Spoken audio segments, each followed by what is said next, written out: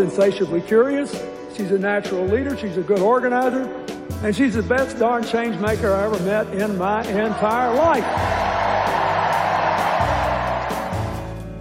That was former President Bill Clinton painting a picture of Hillary Clinton as a tireless advocate for justice and those in need last night during the Democratic National Convention.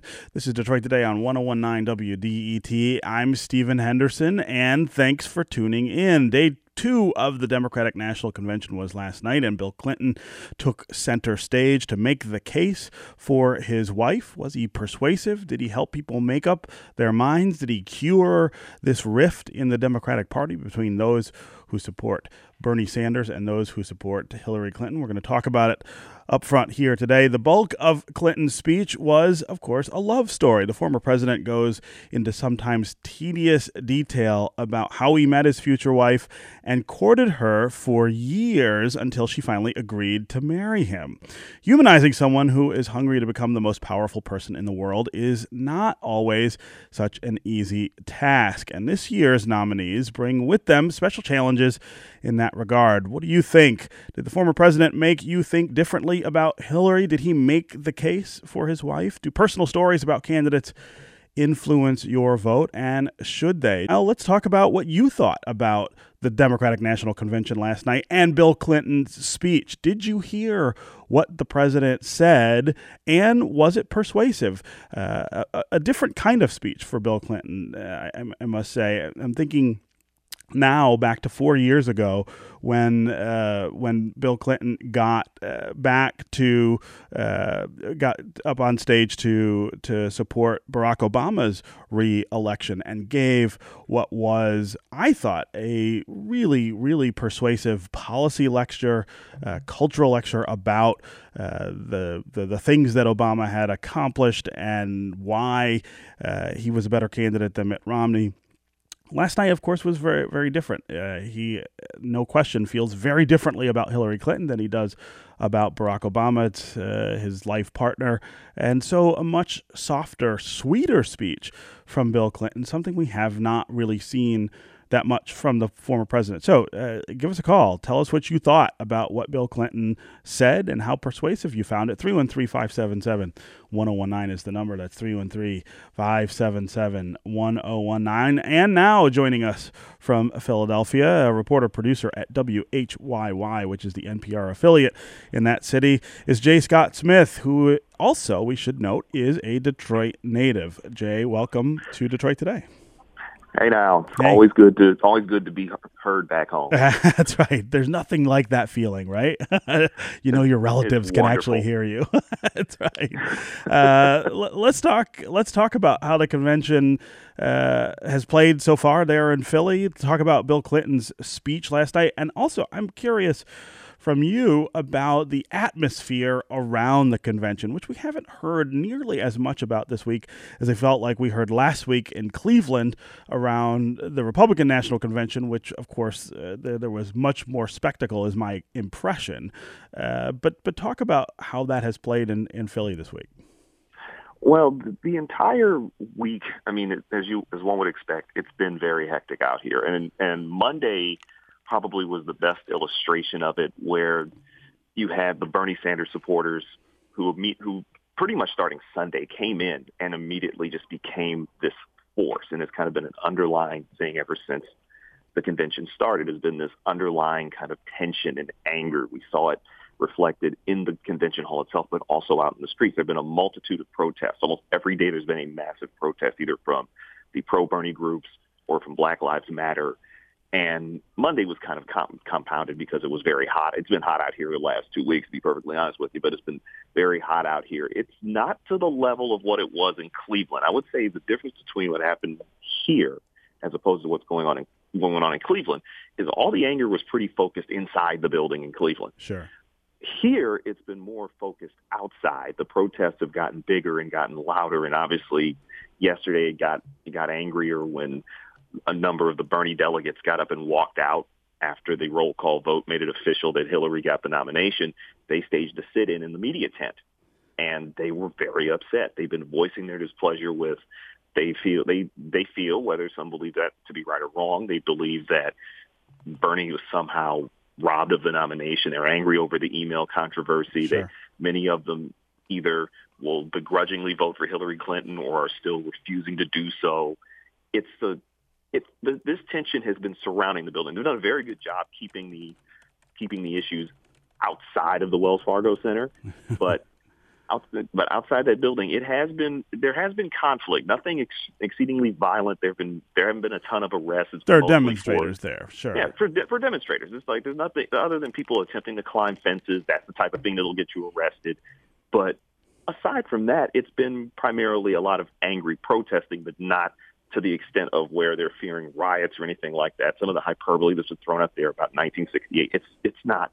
There's nothing getting burned in the street to that extent. So no. I think people who were around in 1968 probably chuckle when they hear people compare what's going on today to back then. Talk about Bill Clinton's speech last night. He takes center stage at the convention, makes the case for his wife in a very personal speech, much more personal speech than I've seen Bill Clinton give before. But of course, that makes sense because it is his life partner who is seeking the presidency. Did it seem like an effective speech? What was the reaction to it there in the convention hall? The initial reaction to it primarily seemed to be that, as you mentioned, it was different from a lot of what Bill has done before. I think the difference is that we're so used to seeing Bill be on policy, yes, and it's easy for him to kind of get rolling. He has this great kind of oratory, like storyteller vibe to him. I jokingly said on Twitter that he kind of reminds me of Morgan Freeman in the way he can just tell this story and get your emotions into it. But I could tell initially he had a difficult time. This is very personal. Sure. And this is the first time I've really heard him just glowingly talk about Hillary, even to this extent. And you could tell it took him a second to get rolling. Once he got rolling, it picked up in around not only the convention hall, but even throughout people watching it in various places. It was a pretty powerful speech. It just took him a second to get warmed up because I honestly think he was maybe the most nervous having to really go into that kind of detail about his family.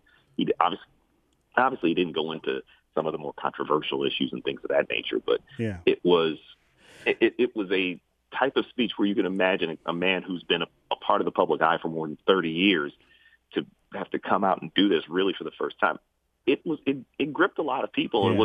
It was not to the level of Michelle Obama's speech. I don't think anything's going to touch that. Right. But it was, for him, it was a look into what his family has been about and what has really driven him throughout everything that we've known about Bill Clinton since the late 1980s. And I think that one of the things that makes it difficult for him, some of the reaction to the speech this morning is talking about why didn't he sort of get more into the difficulties that we all know that they've had as a married couple, which I think is a sort of strange question to ask. I mean, that's very personal space, much more personal space even than he was in last night. And it is, after all, a convention speech. I mean, you're trying to bolster the candidate. You're not trying to talk about their drawbacks or drawbacks in their relationships. But because he was in that personal space, I think a lot of people watching perhaps felt like they wanted to hear him talk about those things because he sort of opened that door. And I guess that's sort of the danger of giving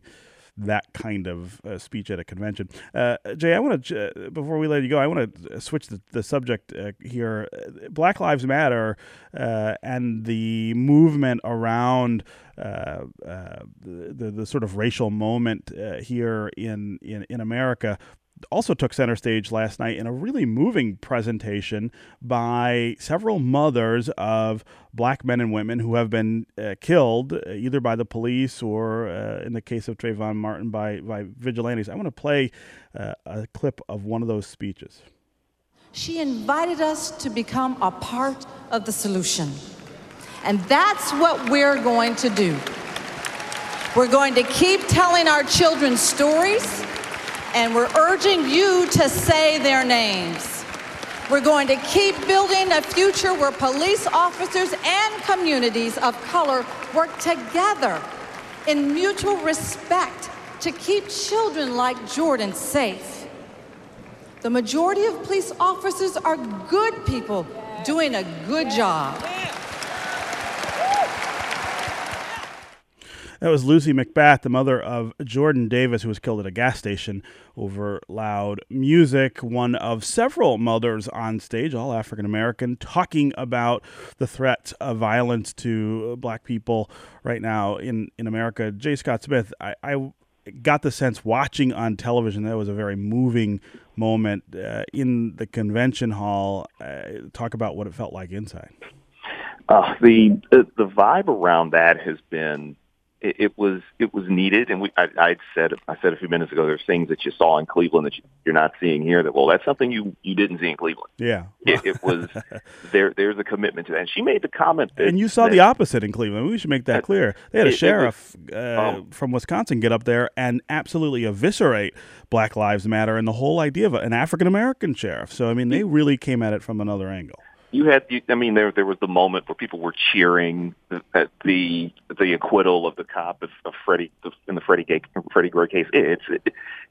At times what we saw in Cleveland last week, and I try to be as impartial as I can in saying this, but some of the things we saw in Cleveland were a disgrace, as opposed to what's going on. What's going on here this week has been a change of tone, and the tone has been that we are with you, and that's the sense that a lot of people got. It was the rare instance where you didn't hear the cat calling from the Bernie supporters and none of the chants. It held that entire room down. It was maybe the most powerful moment. And I know the Republican nominee Donald Trump made this weird comment that there's been zero respect shown to police, even though that clip you showed there very clearly shows it.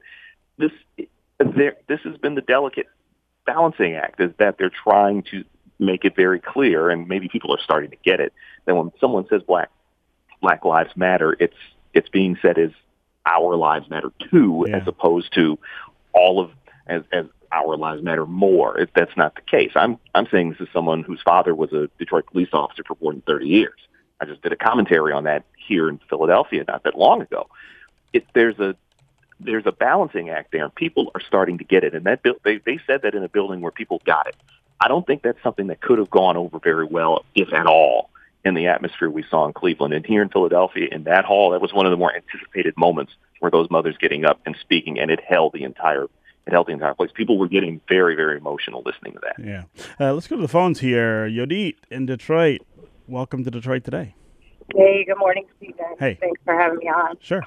Couple things. One is absolutely the Mothers of the Movement piece was powerful and affirming as the mother of a black son to have our challenge on a national platform and to have allies in that room really acknowledge and affirm the issues that we're up against with violence against black and brown men and women. The other thing is, to your earlier point about Clinton and his speech, so I thought it was a really kind of slow getting started, and it sort of felt a little snoozy. But I think part of that for me was I really did, and I had this kind of healthy debate with a group of women on Facebook about the void, the obvious elephant in the room of his infidelity. And I did really want him, not to make a big pomp and circumstance, but I wanted him to acknowledge you that wanted him along to talk about it, really? Yeah, I did. At least some people implied that, he subtly alluded to it. I wanted him to acknowledge her tenacity, her perseverance, and frankly, her loyalty, because the whole point was to endear her to us, to give us that personal side of her. And I have found over the years that one of the things that I've struggled with her in terms of likability is the fact that they keep very much a political veneer, a veil, if you will. Huh. And I thought when Bill went that personal, that it was a missed opportunity for him to also acknowledge her loyalty in, a really trying and frankly publicly embarrassing moment. Wow. Monique, that's a really interesting take on the idea of him trying to incorporate that into the speech, and that's really different from what I've seen other people who wanted him to talk about that say this morning. So thanks very much for calling and making that point. I think you're right. If he'd done that, it probably would have humanized her in a way that people, I think, sort of still are waiting to see in terms of, that question of how and why Hillary Clinton has stayed with Bill Clinton as long as she has, and how that all works out. The perseverance is the word that I think you said that resonates the most with me. Thanks very much for the call. Let's go quickly to Chuck in Franklin. Chuck, welcome to Detroit Today. Hi. There's actually two stories this week that caught my attention together. Obviously, the Democratic convention, and also the Michigan case about straight ticket voting. Uh-huh. The two stories together leave me, as a Republican, with such admiration for the ruthless efficiency of Democrats in turning out votes, turning out straight ticket votes, and by using the superdelegate system, making sure that the Democrats' nutball candidate of 2016 did not get the nomination, unlike our party. Chuck, that's a great call and a great comment. Thanks very much for that, J. Scott Smith, yes, sir, reporter producer and WHYY. I want to thank you for being here as well. What's up today in Philly? Today it's all things Obama. As the president, vice president are going to be here. We're getting ourselves together. I'm heading down to actually talk to the Michigan delegation because I'm working on a piece for locally out here on the level of diversity that you see. Sure. At the DNC. Really remarkable difference. My 12-year-old son watching last night, just sua sponte, said, "Boy, there's a lot of black people at this convention, and I didn't see that last week." It's really interesting. obvious. It's interesting you bring that up. I interviewed a gentleman who was a RNC delegate out here named Calvin Tucker. He was the only black delegate out of the 71 that the state of Pennsylvania sent, and he was one of 18 total that were at the RNC. 18 delegates out of 2,472, which is less than 1%. To put that in perspective, there are 28 transgender delegates at the DNC right now. Right. 28. So 28-18, just in terms of transgender to you black. Talk about diversity of people. You're seeing hijabs in the crowd. You're seeing black people, white people, Latinos, men, women, LGBT.